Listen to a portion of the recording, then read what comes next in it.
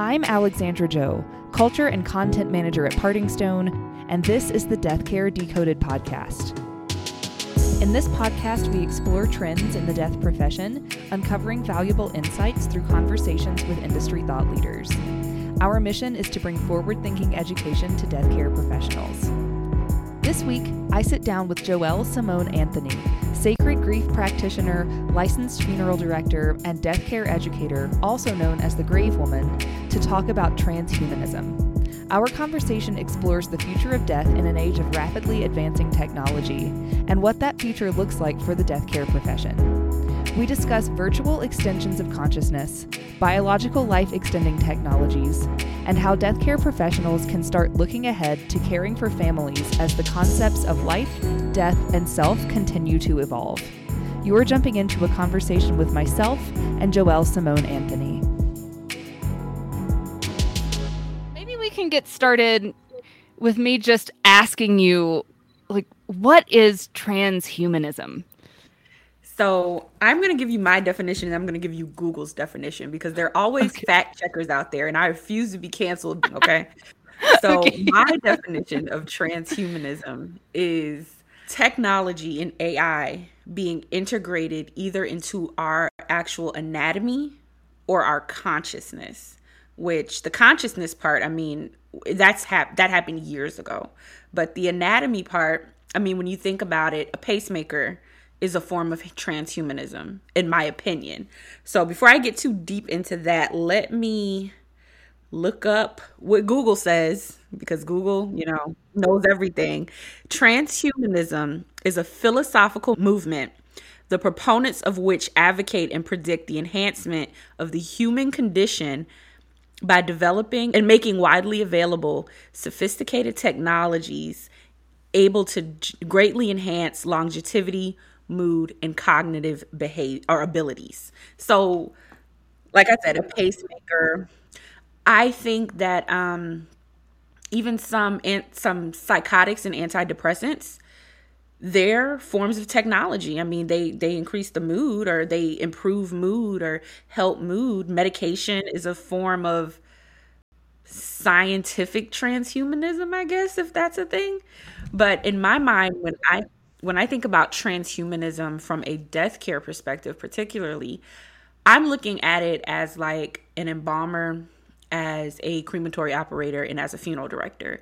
How is this technology going to affect the way that we care for the deceased and the effect of mortality in itself? The definition provided by Wikipedia said that it's designed to lengthen our lives.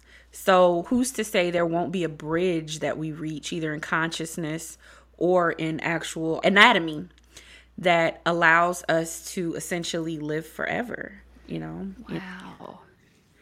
Yeah. That raises so many crazy questions for me. And then it makes me think, this is the big thing.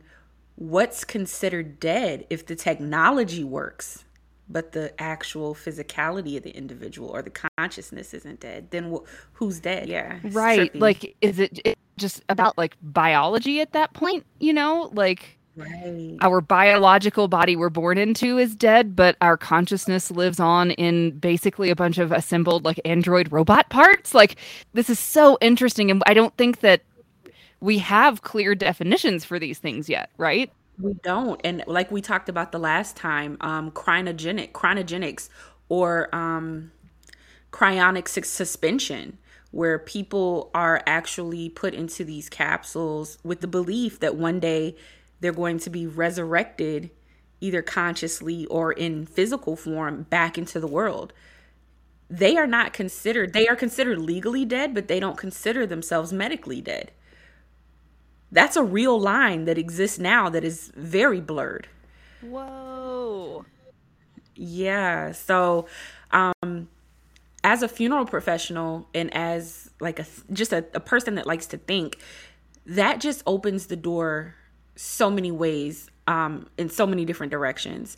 I've seen some interesting things out there, technologies that will allow you to use virtual reality to have conversations with your deceased loved ones. So basically, the one that I saw advertised, it was for parents who lost children, particularly mothers, and they would put on the virtual reality and they'd have videos and like an AI representation or a digital representation of the deceased child playing with the parent, conversing with the parent, talking to the parent, hugging the parent. Yeah. And I don't want to I don't want to sound judgmental like, oh, this is crazy, because I mean, I'm really open-minded. However, I don't think that we are giving a lot of consideration to the psychological ramifications of these developments. We're just coming out with all these technologies so fast, so fast, so fast. But how is this affecting our psyches? How do we process this information? How do we then process grief if you can just put on a virtual reality headset and, sensory devices and interact with your deceased loved one?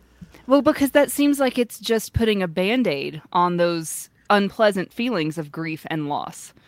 And we're not processing them. And, and then, at a certain point, that's not healthy. It's not. But wow. But also, I think about people I love that are deceased and how wonderful it would feel to be able to have a conversation with them again. And what kind of suspension of disbelief would have to be present for me to get out of the idea that this is an algorithm or an AI software making choices and talking to me, not the person. And then it raises that question of where is the line if so much of their personality and consciousness has been uploaded? Where is the line between the person and the technology? Wow. Wow, wow, wow. Yeah. And I think, from my perspective, we talked a little bit about my culture before, but for those of you who don't know, I'm from Beaufort, South Carolina, which is the place where just about every person of African descent in this country can trace their lineage. Because after Beaufort, South Carolina, are one of many of the ports on the Gullah Geechee eastern seaboard, which ranges all the way from Florida to parts of Virginia, we kind of lose track of our lineage because we were taken from our continent and countries of origin, our communities, our tribes. And like I was telling you, it's such a gift for you to be able to look back and have traced the burial sites of your loved ones, right? So a lot of my culture back home is based on ancestral honor and ancestral connection. Not necessarily connecting with that deceased individual, but connecting with their knowledge and their wisdom and their insight. For example, I just erected an altar in my home in honor of my grandfather and my uncle. However, I would never, I promise you, I visited my uncle's grave this weekend. He's visited me in dreams, and he's actually physically spoken to me, since he passed away. But I would never, want to have him sitting on my couch. That's my opinion. You know what I mean? It would freak me out, and I would check myself into a mental institution if that happened. Right. However, there are individuals who are so distraught by the loss of their children, their parents, whomever that individual was, that they seek and just want that opportunity so bad. And they're not approaching it from a spiritual standpoint. They're not approaching it from a necessarily, I don't want to say anyone's not lucid in that state, but they're not approaching it from a place with boundaries, right? So I see such an opportunity for this technology and these possibilities that either exist or potential or in development to take advantage of so many people just seeking comfort. And I think that the more that we don't have conversations about death and grief, and the more that the public views death care as this shrouded in all this mystery, the worse that has the potential to be. On the flip side, I see how it can be extremely beautiful for maybe, let's say someone's passing away from a terminal illness, right? And the technology exists to keep their organs functioning until all of their family members and those that they want to say goodbye to are present, right? But we've been searching for the fountain of youth since the beginning of time. So it's just so interesting, Alexandra. I could go on and on and on about this forever. I've been giving this so much thought. I even did a podcast about it last week. I'm thinking about myself as an embalmer. If I'm in an embalming room and let's say the person's consciousness is gone, but their body is still moving because of technology, What the hell do you do with that? What's the training? And then from a death care perspective, like an education perspective, will the death care industry and the medical industry then have to merge in order for death care professionals to know how to medically remove devices and technology and properly either discard or recycle? Or right now we remove pacemakers, but we don't go into the heart to take the pacemaker out. We just remove the part that's on the outside of the heart so that it doesn't explode in the retort during cremation. But that's about the extent of it. We don't take out nanotechnology. I don't think there's an embalmer alive that could do that. So then what does that training look like for the death care industry moving forward? Right. And that kind of leads into a series of questions that I had after our last conversation about what should we even be doing as death care professionals to try and prepare for this? What are that's definitely one question that we need to ask ourselves. Like, do we need to be getting more medical? Do we need to be like starting right now, training ourselves on learning about nanotechnology, being ahead of the game? What do you think death care professionals should do to prepare for these changes? I think right now this conversation is speculative. Let me just give that disclaimer. But I think we need to really, more than the embalming side, because as we know, cremation rates are rising, especially after COVID. Cremation is going through the roof. We need to be preparing ourselves more on the sociological and psychological side, because the more that technologies like this are integrated into our society and become more normalized, the more people are going to have a bigger gap in their cognitive dissonance with death and grief. It's going to be a choice eventually to either to grieve and mourn or to plug mom up into a VR or a hologram, or so we need to be preparing ourselves for the extreme in emotional interaction with those that choose the grief experience. Yep. I love that answer. It makes this feel more tangible and less sci-fi. It's kind of pointing to things that are personal and within our control, instead of like surmising about what kind of technology is going to be out there, or guessing. And it brings it back to that very human side of it, right? Because that's the whole question, leading to these definitions of what is the life, what is the person, and what is the technology. Where are those two things separate? Where are they connected? Yeah. I think we also need to prepare ourselves and build our facilities to have more humanistic services as opposed to religious and dogmatic services as well.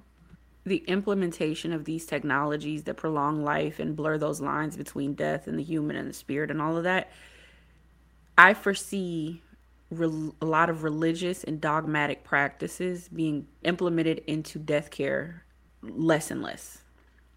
I observed it during COVID last year.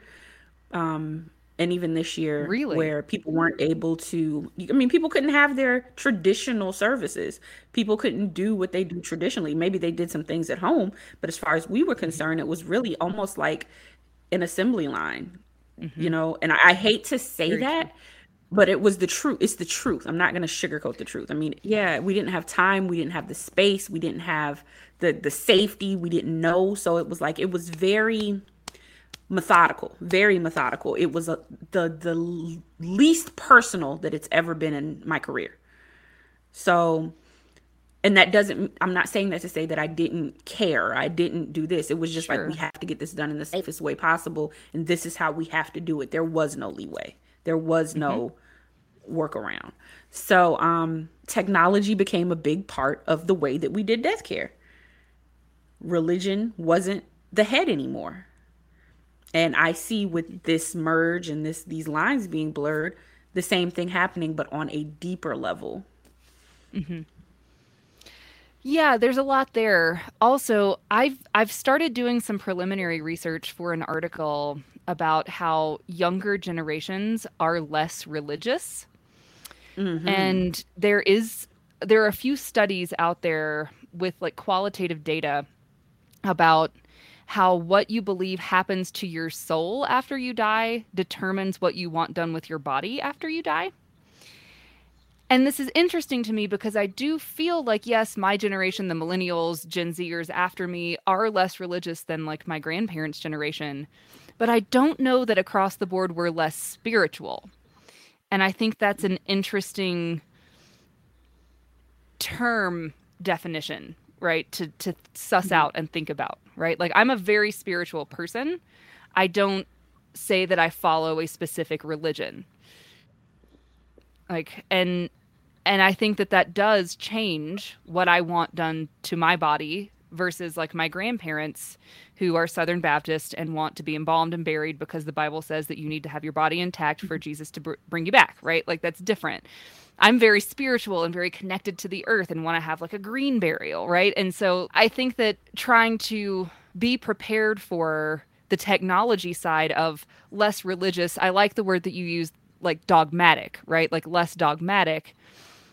But how do we incorporate spirituality into this technological landscape of the future? You know, like, where do those two things line up? You know, a lot of the conversation I've been having recently has been about approaching grief from a spiritual perspective, right? Because I'm a very spiritual person and I see death and grief and the whole mourning process and transitional process as very sacred and spiritual. However, as a professional, it is my job to show up as a blank palette. It is my job to show up and be the canvas for commemorating your loved one in the way that either they chose or that you're choosing. And what I always tell my students, especially when talking about spirituality, is the only thing that's different between spirituality and religion is the fact that instead of saying this is what they say I have to do to connect with God or nature or whatever, spirit, whatever you want to call it, I'm saying this is how I connect with God, spirit, earth, nature. It's very personal. So that is what we have to accommodate, not only in the future, but now. That's what it should be about. As a spiritual person, I don't necessarily think that my religious upbringing and beliefs and those of beliefs of my family should dictate the way that I commune with God, that I celebrate with God, that I mourn and grieve and, just all of those things, that relational part. So whatever the decedent's relation is to spirit, essence, God, whatever, it's our job to create a space for them to do that. And I've like I said, I've seen it in the last year where families have come up with such creative ways to personalize. So personalization is the key. It should have always been the key, but now more than ever it is. So that's awesome to hear. I recently had Jason Engler, who is a cremation and urn historian and celebrant and licensed funeral director, onto the podcast. And he talked about the historical stages of cremation. And according to him, we're in the era of personalization right now, where everyone wants to have their own ritual around death and do something very individualized with cremated remains and stuff like that. So that's really great. That I love that these two conversations align, right? Because, I think it's going to be really helpful for our listeners to hear that over and over again, that it's not about what their preferences are and it's not about what their religion is, but it's about what the family needs in order to connect to that spirituality and the spirituality of their deceased loved one, and how to make that experience personal and unique and really meaningful. Yeah, I think it's really important to think about in this kind of transhumanist future that we're, speculatively, but probably heading in. So, right. Yeah. And I mean, think about it. We kind of touched on this before, but right now I am Joelle, right? I'm the grave woman online. Transhumanistically, I'm the grave woman. I'm sorry. But at the end of the day, my spirit is conversing with your spirit.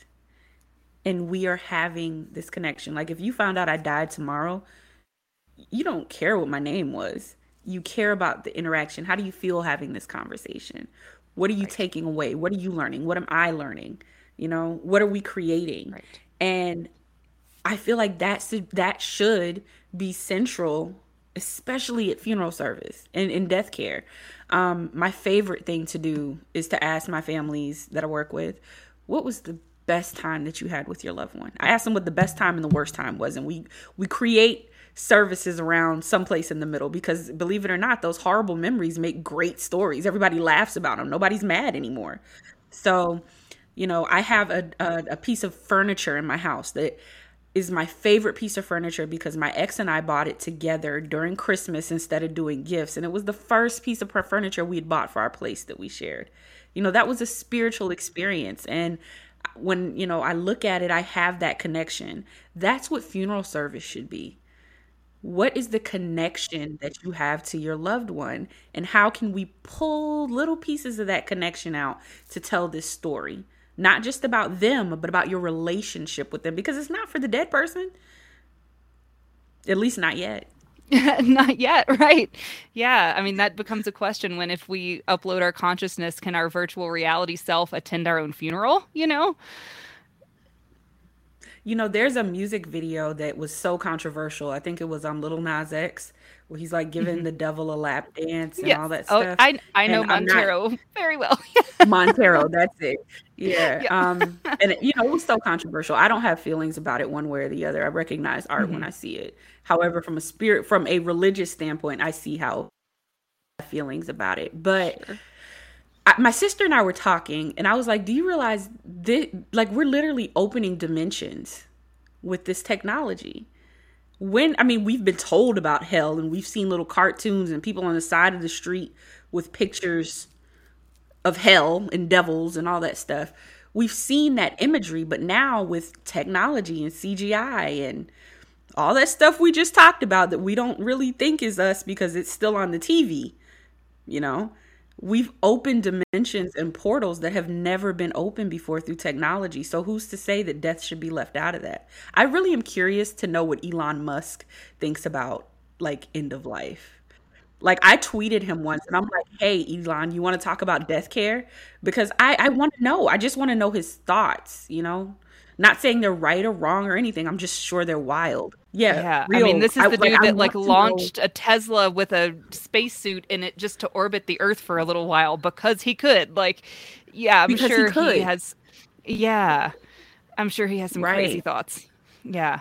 And I want to know, what is the process? What is his plan for death in Mars? Because, that's, he's saying he has something set up for people, not necessarily me or you, but, people. But yeah, I want to know, what does he have a plan for a morgue? What is he going to do with bodies when they die up there? How are our bodies going to decompose differently or respond differently to the environment on other planets?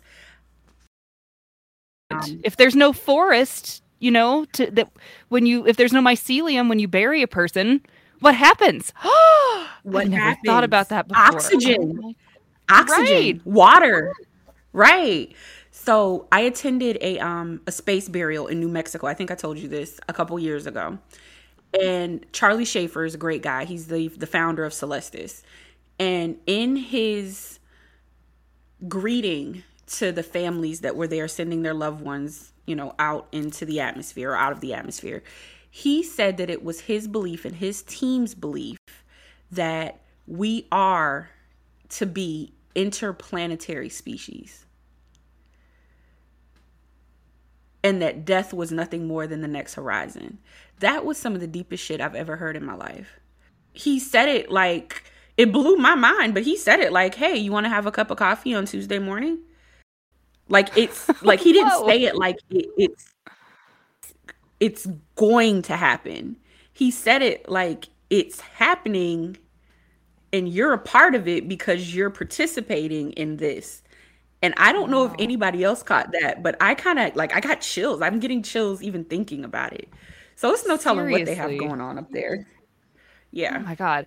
And so when you say space burial, just for any listeners who may not be familiar with that, what do you mean by space burial? So they've developed this process where they take what they call a commemorative portion, which is a very small portion of cremated cremains. They put it into one of several tiers of capsule, attach it to a rocket, and send it either out of Earth's orbit and back down, and you get it back to the moon and back, or they just send it out into space to just travel forever. It's astonishing. Whoa. Yeah. Like human Voyager, right? Yeah. Like just going for, oh my God. And that's what it's called, I think, the Voyager, that service where it just goes out. I think that's called their Voyager series. Okay, yeah, because that's the like probe that we sent in the 70s, I think. Right. With that, it's like playing a record that's like saying things and like whale sounds and like babies laughing and stuff. And it's just it left our solar system and we lost track of it a couple of years ago. Fascinating stuff.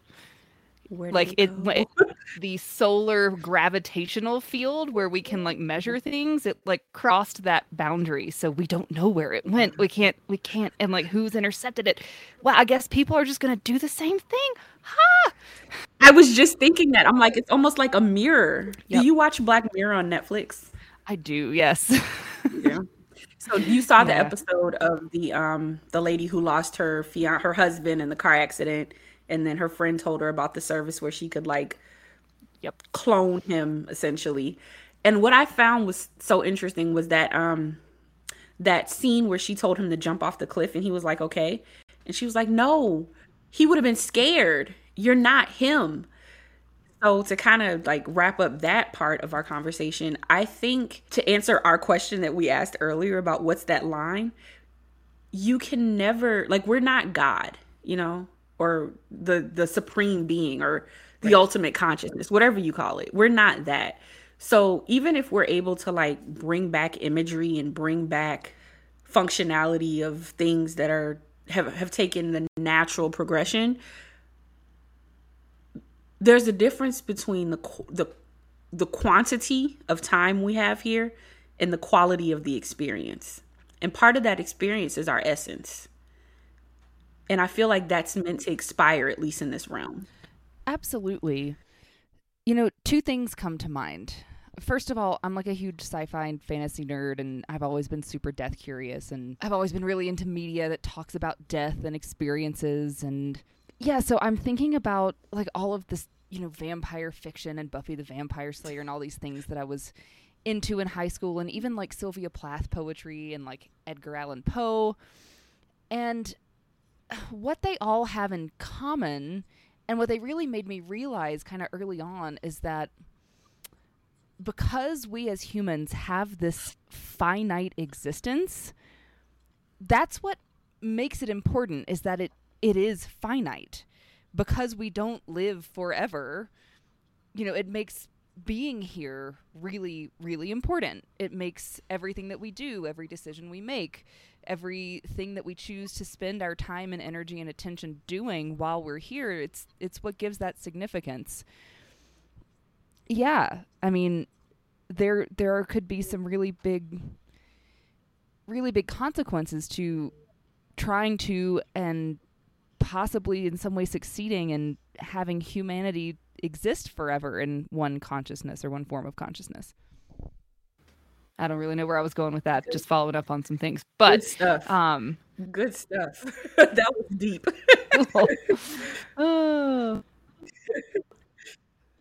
Oh, and that was the other thing, is like we had mentioned in our previous conversation, like you had talked about headstones that have the QR codes on them, so you can pull up a person's like Facebook and Instagram and Snapchat account after they're dead. So I mean, transhumanism has the implication of we are curating our own afterlife existence while we're living on social media. Yeah. You know what it is? This is so cliche.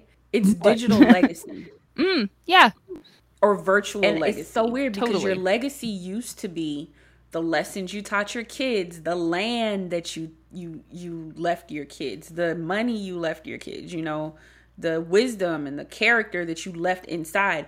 It seems like things are, and I'm not saying that people that develop this technology and that choose these technologies are immoral, but it seems like society is moving further and further away from morality and into ego. Ego, yes. Mm-hmm. Ego. Yep. That's what it boils down to. Yeah. Because, yeah, the idea of like, my children aren't my legacy anymore, and so I need to instill good values in them. It's like my best selfie is my We're legacy so now. deep in narcissist. We're so deep in that pond. We're stuck and we don't even know. And I don't know if that's a good or a bad thing. I'm going to be so honest with you because I've read studies where selfies have improved people's confidence, but then we crowdsource for approval, which tears your confidence down, right? Like we get to see ourselves. Like I don't want to walk around with a booger on my face. Like I hope you tell me, but if I can turn on my phone and say, "Oh gosh, let me check my makeup," Right. it's a level of confidence that comes with that. But then where's that line? Right. And I struggle with that so much. Like especially doing Me too. YouTube and social media, it is an ego trip if you allow it to Yep. be. Yep. And I'm starting to see it in other energies. And we talked So, about consciousness, right? hmm Okay, you can upload your consciousness to the cloud. But is the cloud the important part or is the expansion of your consciousness the important part? What level of consciousness do you consistently want to relive? Do you consistently want to relive in that insecurity, or do you consistently want to live in, I don't want to say love and light, but do you want to live in selflessness and those things that are on that other that morality side that we're getting away right. from? But taking if we're talking about uploading someone's entire consciousness, and then if we're being selective about what that is, right? Like, oh, we can get rid of all the like insecurities. At what point does that not become the person anymore? And are we uploading consciousness from womb to age 2? Because the gift that we Oh. have right now is time. hmm We have time to grow and expand. And that's what I think about when I think about the DNA chain. It's like compressed and there's so hmm much information on there, but we have the gift of time that stretches it out, right? hmm I mean, 5G literally proved that, we can send messages at the speed of light. We can have this conversation in real time. Wow. So imagine the how fast things move in that, as we go further and further up that ladder. Right. What is consciousness? Is it a second? Is it eternity? Is it, there's so many Wow. variables. Like my mind is just like racing Yeah. right now. Me too. Me too. Yeah, I this is such rich food for thought. And the exciting thing is that like I think we're gonna get to see some of it unfurl in our lifetime. Maybe not all of it, maybe not everything we're talking about, maybe not the Elon Musk Mars colony, but I think we're gonna get to see some of it open up and become like real things we have to deal with in our lifetimes. So Do you want to see super it? thankful. I don't know. You would think that the instant answer to that would be yes. I do want to live as long as I can, but I would really have to sit down and make some definitive answers for myself based on the information available about at what point is it not me anymore, and at what quality of life would I have. So yeah. Let me tell you this. I'm gonna tell you two things. I'll start off with this. I remember I have my dog sitting right here, and I remember my dad and I used to live together. And when I was leaving that apartment, I had the hardest time finding an apartment that didn't want an outrageous amount of money for a pet deposit. And I had considered giving her away after having her for about, I think, 4 or 5 years at that point. And I was going to give her to somebody where I could go see her whenever I wanted, spend time with her, pick her up, spend a night with her, whatever. But I love her so much. Mhm. She's my child. I don't have children. Yeah. And in that moment, I understood what death was because, Mm. at least from my own cultural perspective and from my own personal beliefs, I am the only home she has ever known. And me taking her away from me and giving her to someone else would be the equivalent of me dying to her, right? Mhm. And Mhm. a part of me would have died not having her consistently anymore. And I Mhm. was so Mhm. grateful that I don't have to live and die at the same time. When while I'm here, I'm here. Mhm. But then when I'm gone, I want to be gone. Mhm. Like I don't want to go back and forth. Like I don't want to have to walk in both worlds. Like I just it hurt me so much to think of her not being here. But the fact that I was the only home that she knew, like, I just couldn't do it. You know what I mean? And I've had that experience before at the funeral home where I've honestly envied the dead because they don't have to be concerned with any of this crap anymore. Like, they don't have to. And I'm so afraid. I believe in the words rest in peace. I'm so afraid that if this integration of technology is not done morally and consciously and with consideration of all of the things we've discussed and so much more, that it will take the peace out of death. Because I truly believe there's peace in death. Yeah, absolutely. Thank you so much for coming on the podcast. I've really, really enjoyed our conversations, and I look forward to more very soon. Thank you so much for having me. It's been an absolute pleasure, and I'll come back anytime you want.